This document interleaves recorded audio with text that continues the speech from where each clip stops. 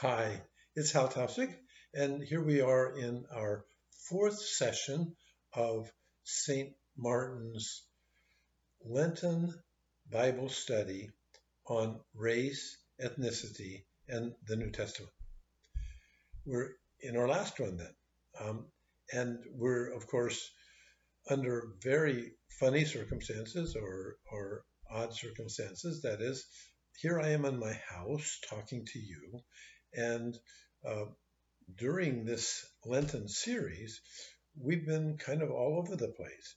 Uh, Last week, we had a podcast. You didn't see me, but you heard me. And the first three sessions, and then the first two sessions, we were at church. Um, and in the meantime, we have um, the coronavirus, and our lives are very different, aren't they? I miss you all. It's fun to think of us together in this way, and I'm glad for our learnings. And I'm sorry for all of the sadness and loss in our lives and in our world. The first three sessions that we've done together in various circumstances have been based on this extraordinary work of a New Testament scholar named Vincent Wimbush. We have had really wonderful interactive study of his approach to Bible study.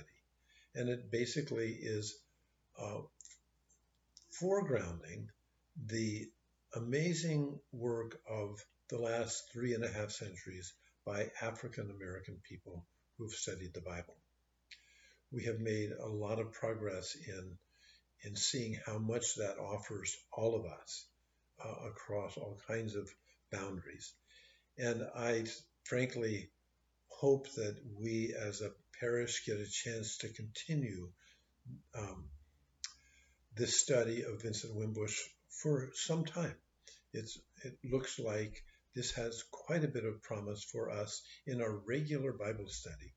This is not some kind of special attention to race relations, I think, in Wimbush's work, but it has shown us already what powerful new meanings and renewed meanings we can have in our Bible study when we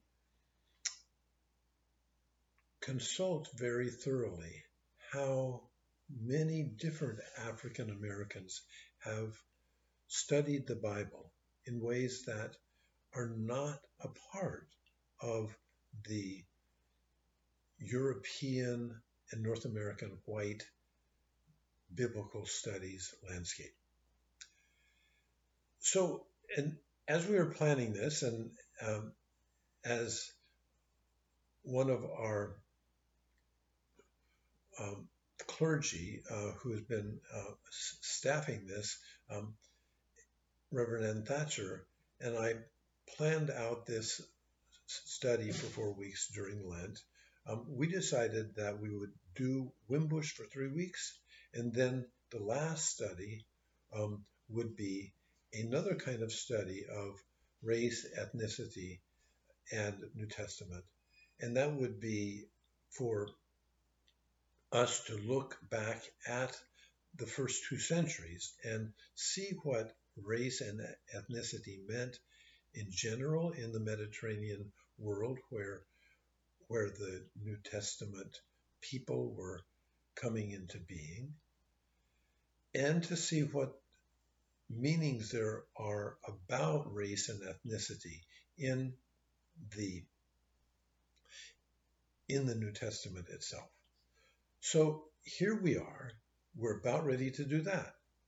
Um, I don't know about you, but for me, this is a very hearty and difficult saying goodbye to um, the work of Vincent Wimbush for at least now. And now we will just be talking about ancient history. and race and ethnicity. Uh, Maybe we'll get some contemporary meaning out of it as well. So here we go. The first thing that I'd like us to talk about is the word race in the New Testament. And the first thing I want you to know is in translations, um, by and large, the word race is almost never used in the New Testament. For American situations, that may seem quite odd, that one could talk about the world without race. But by and large, I guess I want to say to you that the more I've thought about this particular question, it's true. It's not just a happenstance of the Greek word or something like that. It is that the concept of race more or less doesn't exist in the New Testament. There are in some translations of the New Testament, translations in English, there are some very faint uses of the English word race. But it doesn't mean what our 21st century world mean by race, especially in the American situation. It's as if, really, all of the peoples in the Mediterranean basin that feature in the New Testament, it's as if they would scratch their heads when they see us using such a word. In the few times that the translated word, race, is used in the New Testament, it seems basically to mean a people.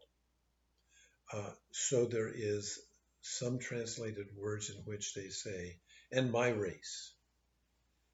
And what's very clear from the way that word is used, that is not meaning, and my skin color. So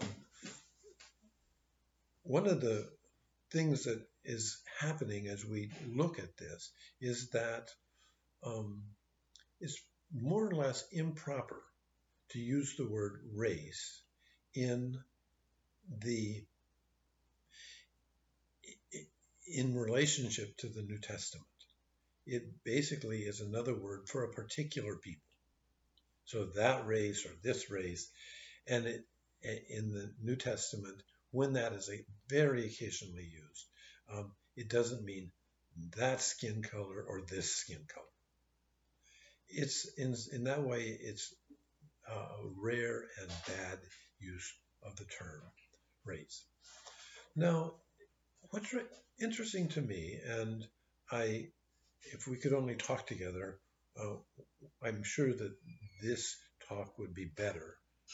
But what's interesting for me is I'm not sure that I want to give away the word race in this conversation as more or less Americans that we are. I'm glad some of us aren't Americans in this church. But it is true that there is a reality of race in the American situation. And so I don't mean to say that we shouldn't be talking about race and that we should not be thinking complexly about race.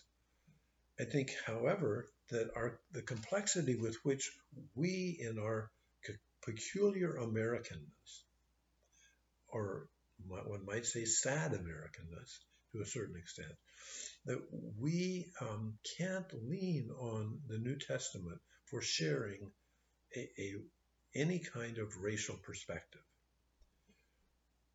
The world, the Mediterranean world, simply doesn't know about the way our last 350 years or so have um, what that word has meant to people in all its tragedy and complexity.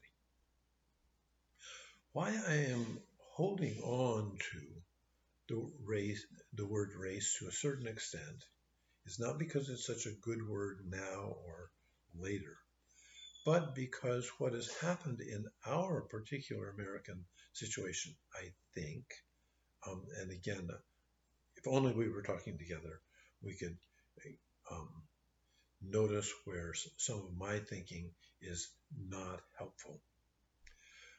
But it is true that in our culture, in our cultures, it is important to think and to notice how people of color have been forced to claim the word race in some meaningful ways for them.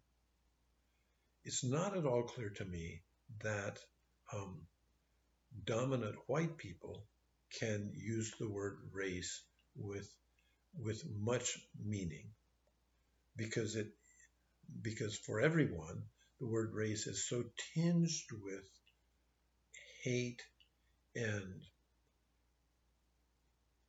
difficulties that it's problematic. But what I don't want to miss is that in the middle of all the hate, violence, and loss in America around race, people of color have used the word in very creative ways to reject racial violence and racial hate.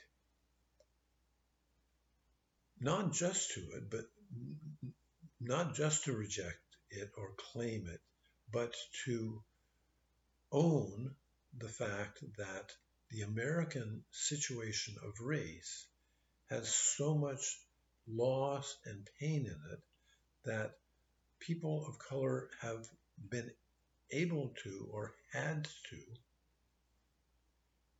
use race to reclaim what meaning making happens for people of color. And again, the word people of color, I think, is somewhat odd in the way different Americans use it.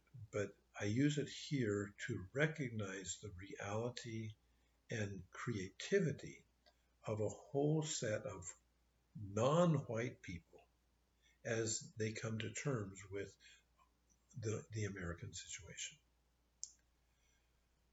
Okay, maybe that last little approach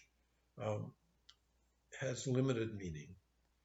If I stick straight with the New Testament, I think that the main thing I've already said, and that is race is simply not a concept for that ancient set of peoples. So this is not, however, the end of thinking about the New Testament in its historical meanings, because there is another word that actually we have used in our study this Lent, and that's ethnicity. Ethnicity is much more creative or creative leaning in the way it is used in America, and it's a big time word with perhaps some different meanings in the New Testament. The word ethnicity, the word ethnicity is very powerful in the New Testament on all kinds of ways as the meaning of Jesus and the meaning of the Christ people come into reality in the first 2 centuries.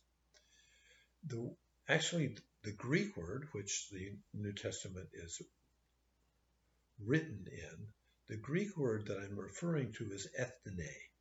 So the Greek word, in other words, the English speaking has borrowed or taken over a Greek word, ethne. The word ethne means the peoples, all different kinds of peoples that exist in the Mediterranean basin.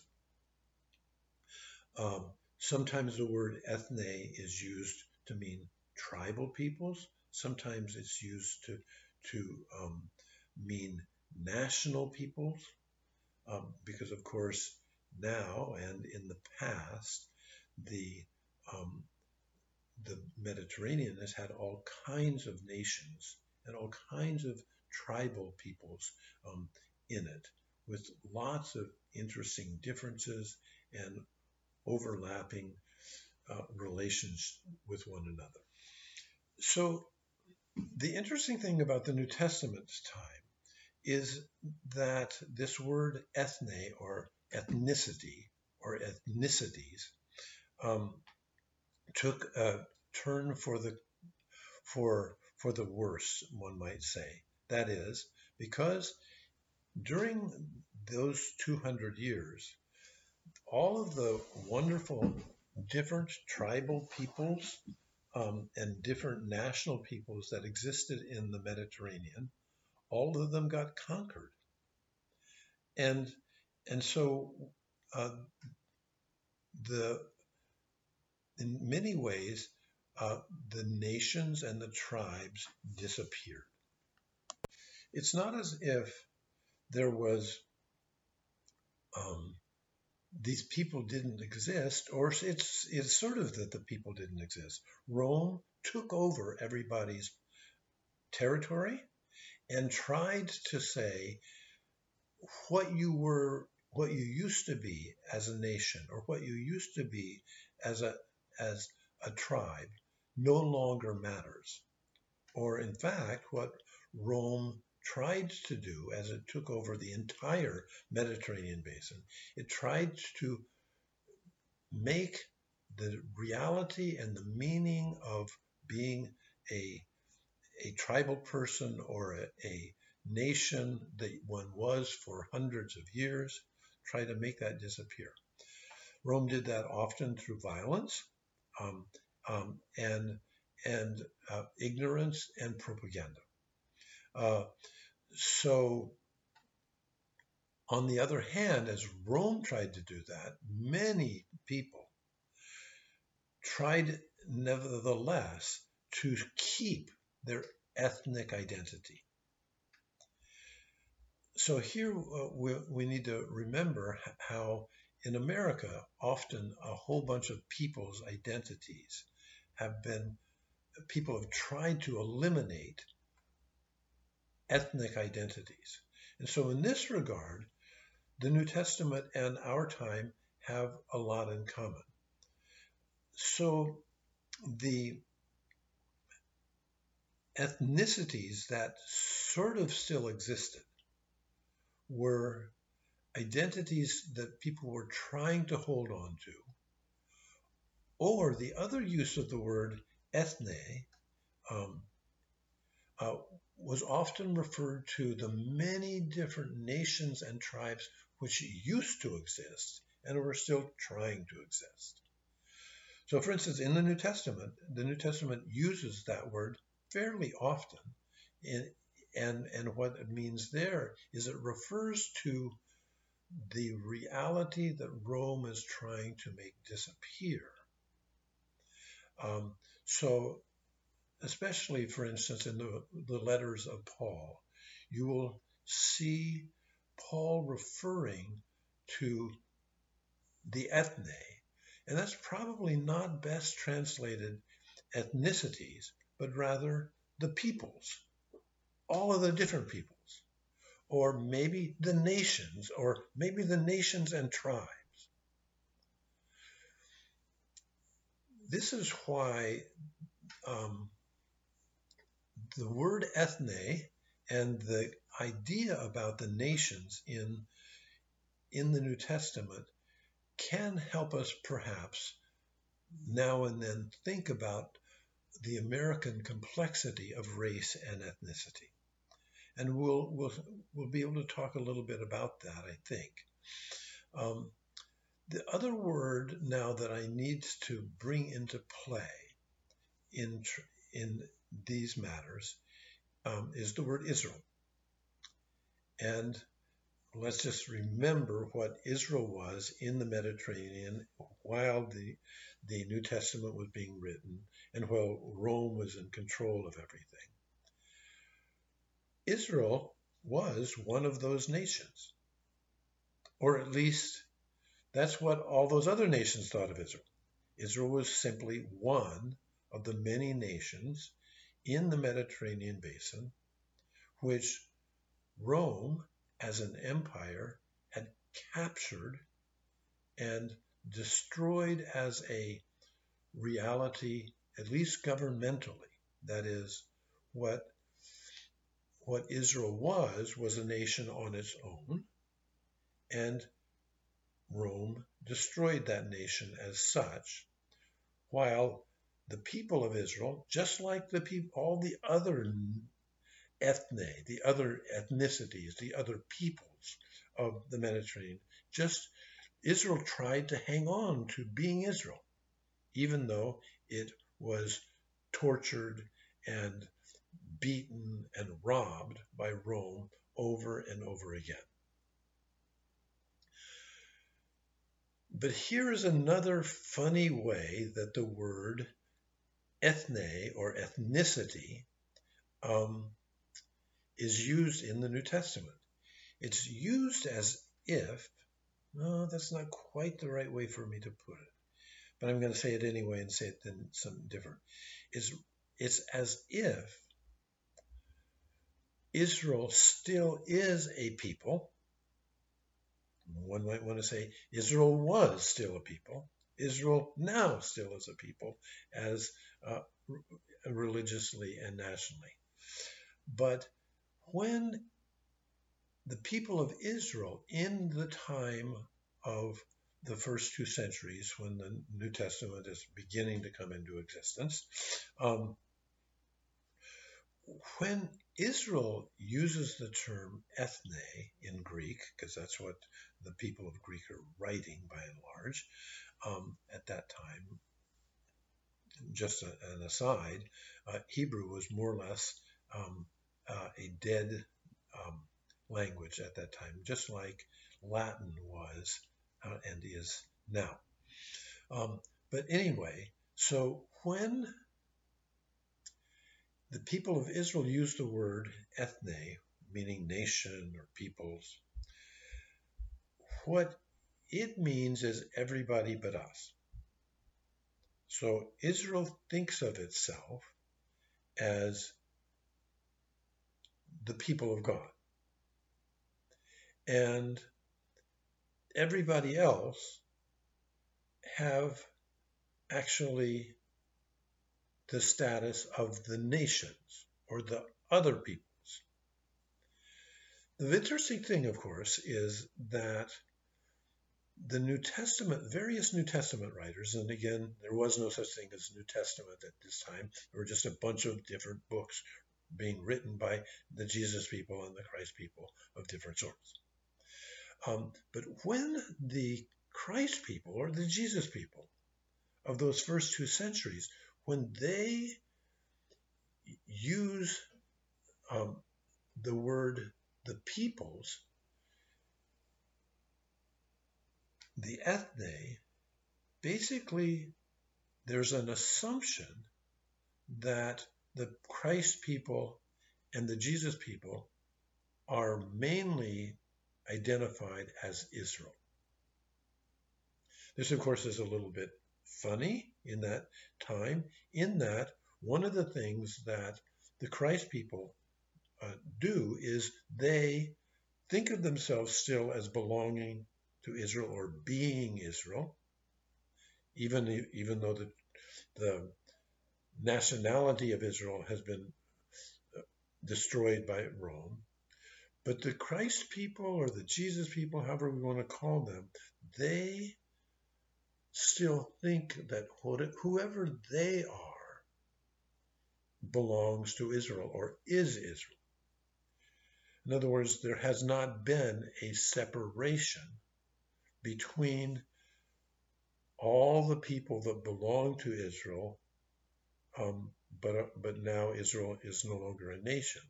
But the people who are trying to stay Israel without being a political nation.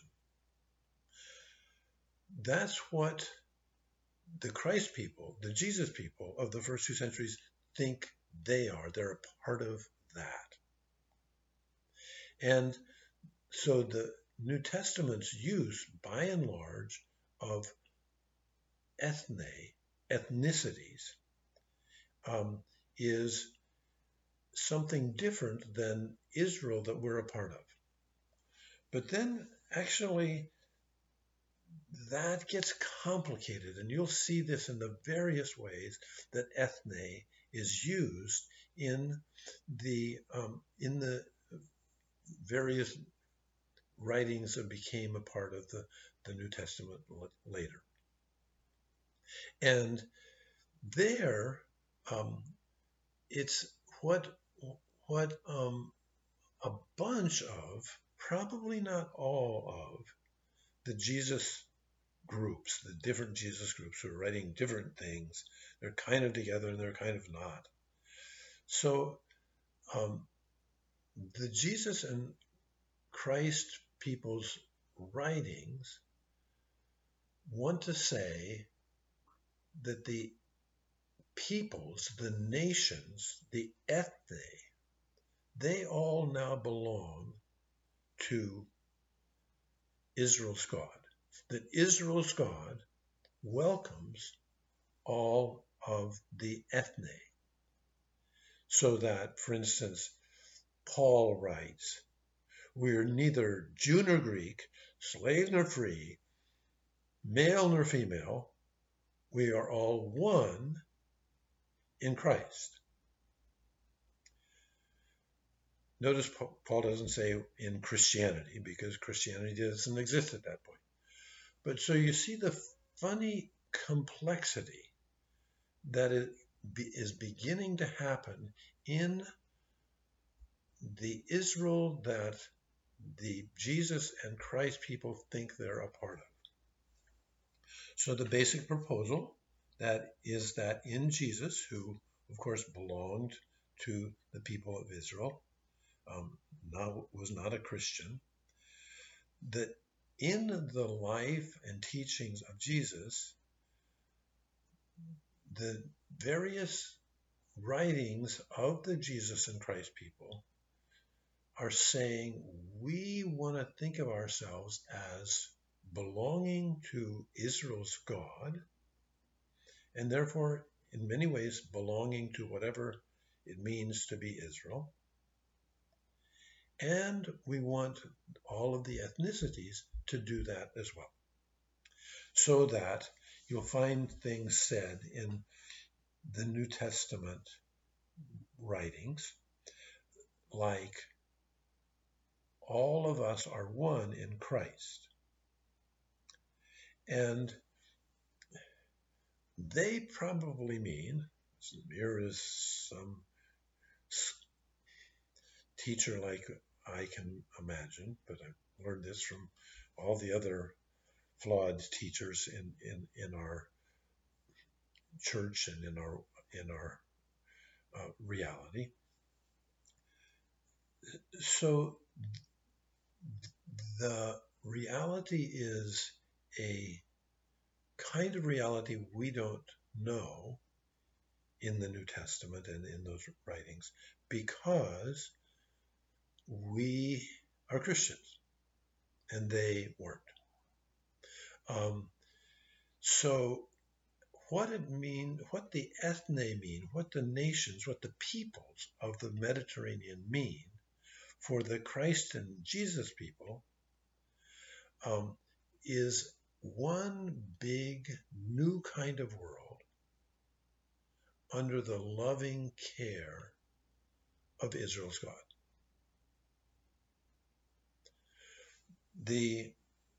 Since the word Christian is only used 2 or 3 times in the whole New Testament, we need to notice that the way all peoples in the Mediterranean are invited to come together is in Jesus, as they all are invited into the big Israel God's love and power. That, of course, has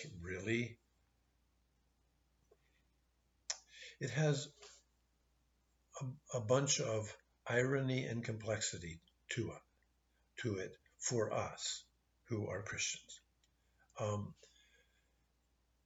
And we're still working that out, aren't we, between the relationship between contemporary Jews and contemporary Christians.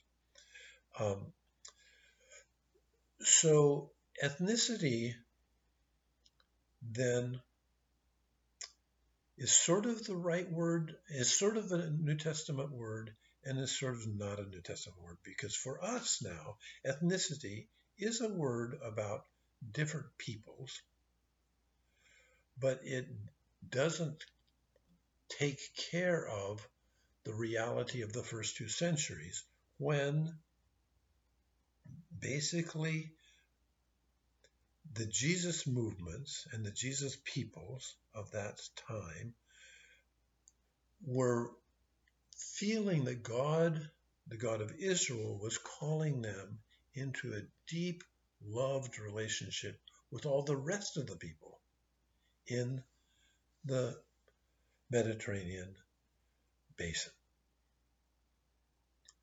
So that, in that way, I think that our American situation now, in which it's helpful for us to acknowledge the very different people in both America and beyond, and talk about it as ethnicities. What's good about that is, of course, that it's a recognition that there's not just one American people, but that there's all kinds of different peoples in the world and in America as well. I'm probably not putting this together right, but I'm trying to stick with the New Testament or the New Testament writings, and how they are giving themselves to God in a way that they understand their world to be made bigger. Or another way of saying that is, I think those Jesus people and Christ people of the first 2 centuries would say that Israel has, as just one nation, kind of missed the boat on what God wanted, and Israel should think of itself as where all peoples can worship God and where all peoples can live together. The Christ people, as they're writing in the first 2 centuries, they find places in the Hebrew scriptures where that's said, especially in 2nd Isaiah, the second part of Isaiah. The Christ people of the first 2 centuries find a message that says, when Israel was conquered by Babylon, and then Persia conquered Babylon and conquered Israel together, 2nd Isaiah thinks that the emperor of Persia is going to come and free Israel, and that Persian emperor is going to convert to Israel's God, and therefore the whole world will worship Israel's God, since the Persian emperor controls the whole world. Well, it didn't work out that way, did it? Um, uh, but but it was really Second Isaiah was a really important book because in Second Isaiah it found this blending of the all of the nations, all the ethnicities together under Israel's God, and with the teachings and life of Jesus as a central sign for this new kind of world. All right, there's now one other word that we need to look at very carefully, and it's not either race or ethnicity. It's not completely clear, is it, how much headway we're making on race or ethnicity either in this talk. I hope it's going to be of some help to you. But remember, as I've said often to you all in the first part of this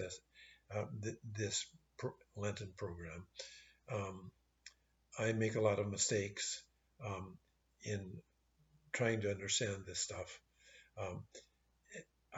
And you need to think of me as especially when I talk about the ancient world, as probably not representing it correctly. It's really hard to talk about something that happened so long ago without enough information.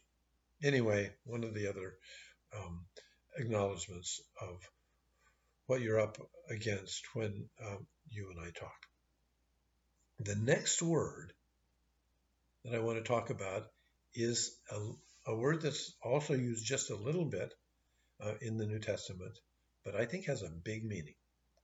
That's the word barbarian, or in Greek, barbaros, or barbaroi, depending whether it's plural or singular. Barbarian. Well,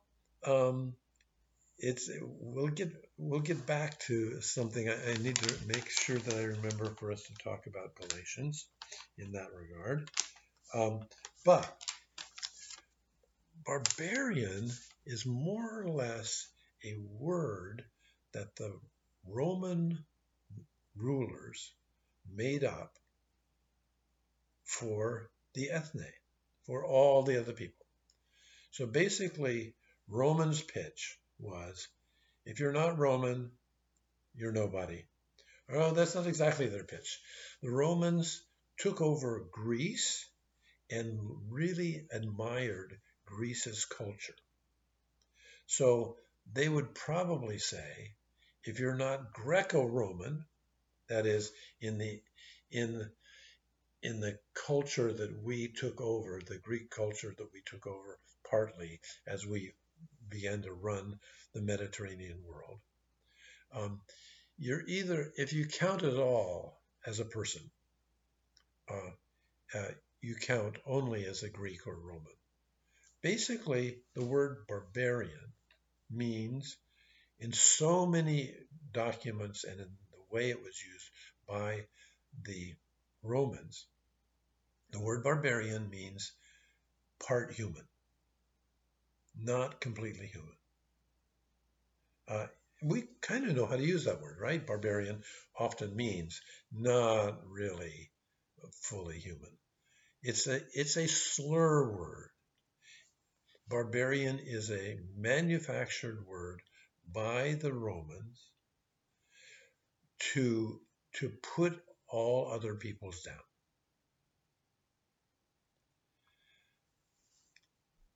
So if you're walking along the street in Egypt, or in Syria, or Israel, or Spain, or North Africa, if you're doing that under Roman rule, and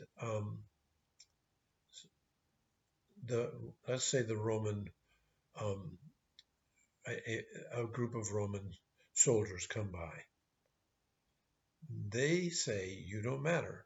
We're going to do this or that bad thing to you because you're just a barbarian. Even though, let's say, your whole people, before the Romans took you over, in North Africa, had a spectacular culture and sense of self. The Romans would knock you around and say, you're just a part human, you're a barbarian.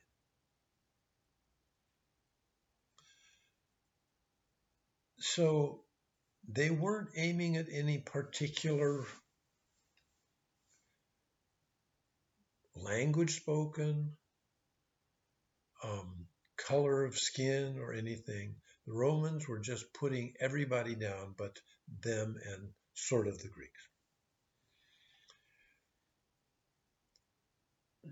Now, the interesting thing about the way the word barbarian is used in the New Testament, it's really only used twice directly.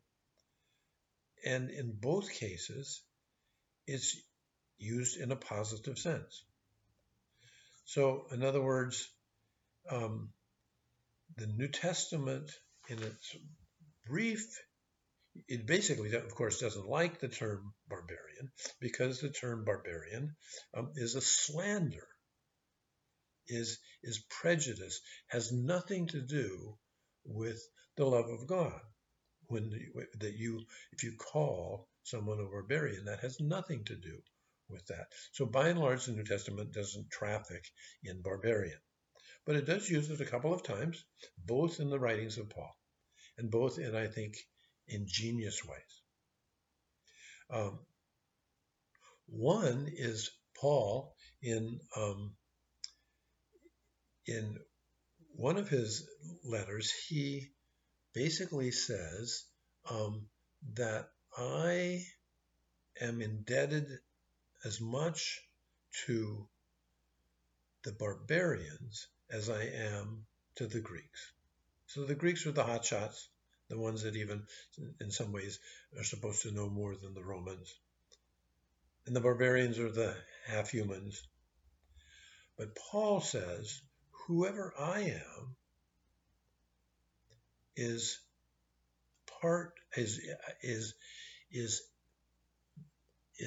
belonging to being a barbarian at least as much as it is belonging to be a Greek. In other words, the thing that Rome says is great about being Roman or Greek, Paul says, yeah, that's a part of reality, but he says it's just as much a part of reality that the barbarians belong as well. That he says basically, I'm a barbarian and I'm a Greek, meaning the most admired and the most hated and vilified. The other thing that where Paul uses the word barbarian is in a long list of things, very similar. It's not exactly the same, but he tends, or his followers tends to use this in this way. When he will go, as I said before, he'll say, neither Jew nor Greek, neither Judean nor Greek, nor male nor female, nor slave nor free, we're not any of those. We are all one in Christ. And in one of those other lists, he says, more or less the same. He says, we're barbarian and Greek. So there, Paul means that in a mocking way of the way barbarian is really used. And actually, even after the New Testament writings have been written, even into the 2nd and 3rd century, most Christ people, or as in the 3rd century, Christians, they claim the insult of barbarian as a way of standing over against the violence and vilification of the Roman rulers. This gets me to what I was wanting to say about the word Galatians. Some of you know that there is a book of the New Testament that Paul wrote, and it's called the Letter to the Galatians.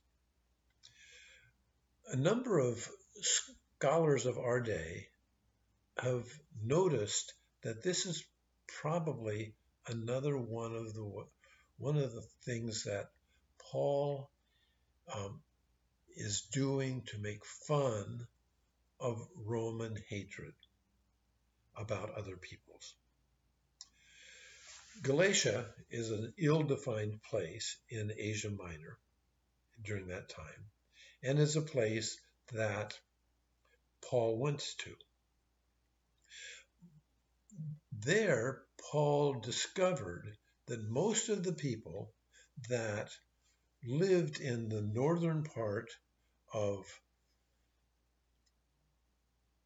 Asia Minor were people from the north that had come down into what was near Greece, but not in Greece.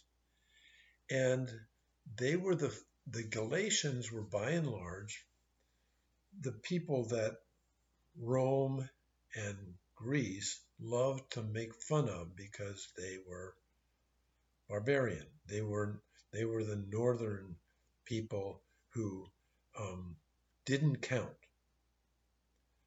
So isn't this, I think, rather wonderful that Paul writes a letter to what probably really means when he says the letter to the Galatians.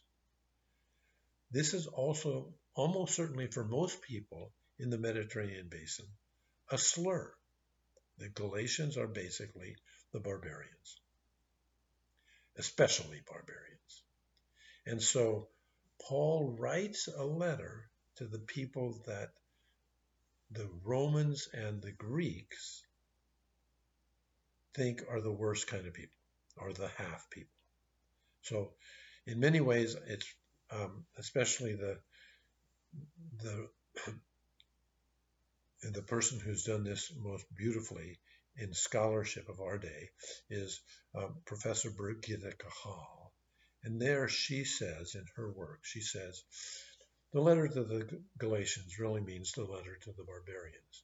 And it's meant ironically in the same way that Paul means a lot of things in his trying to bring people together from all kinds of sexualities, all kinds of stations in life, all kinds of economic situations, and all kinds of nationalities.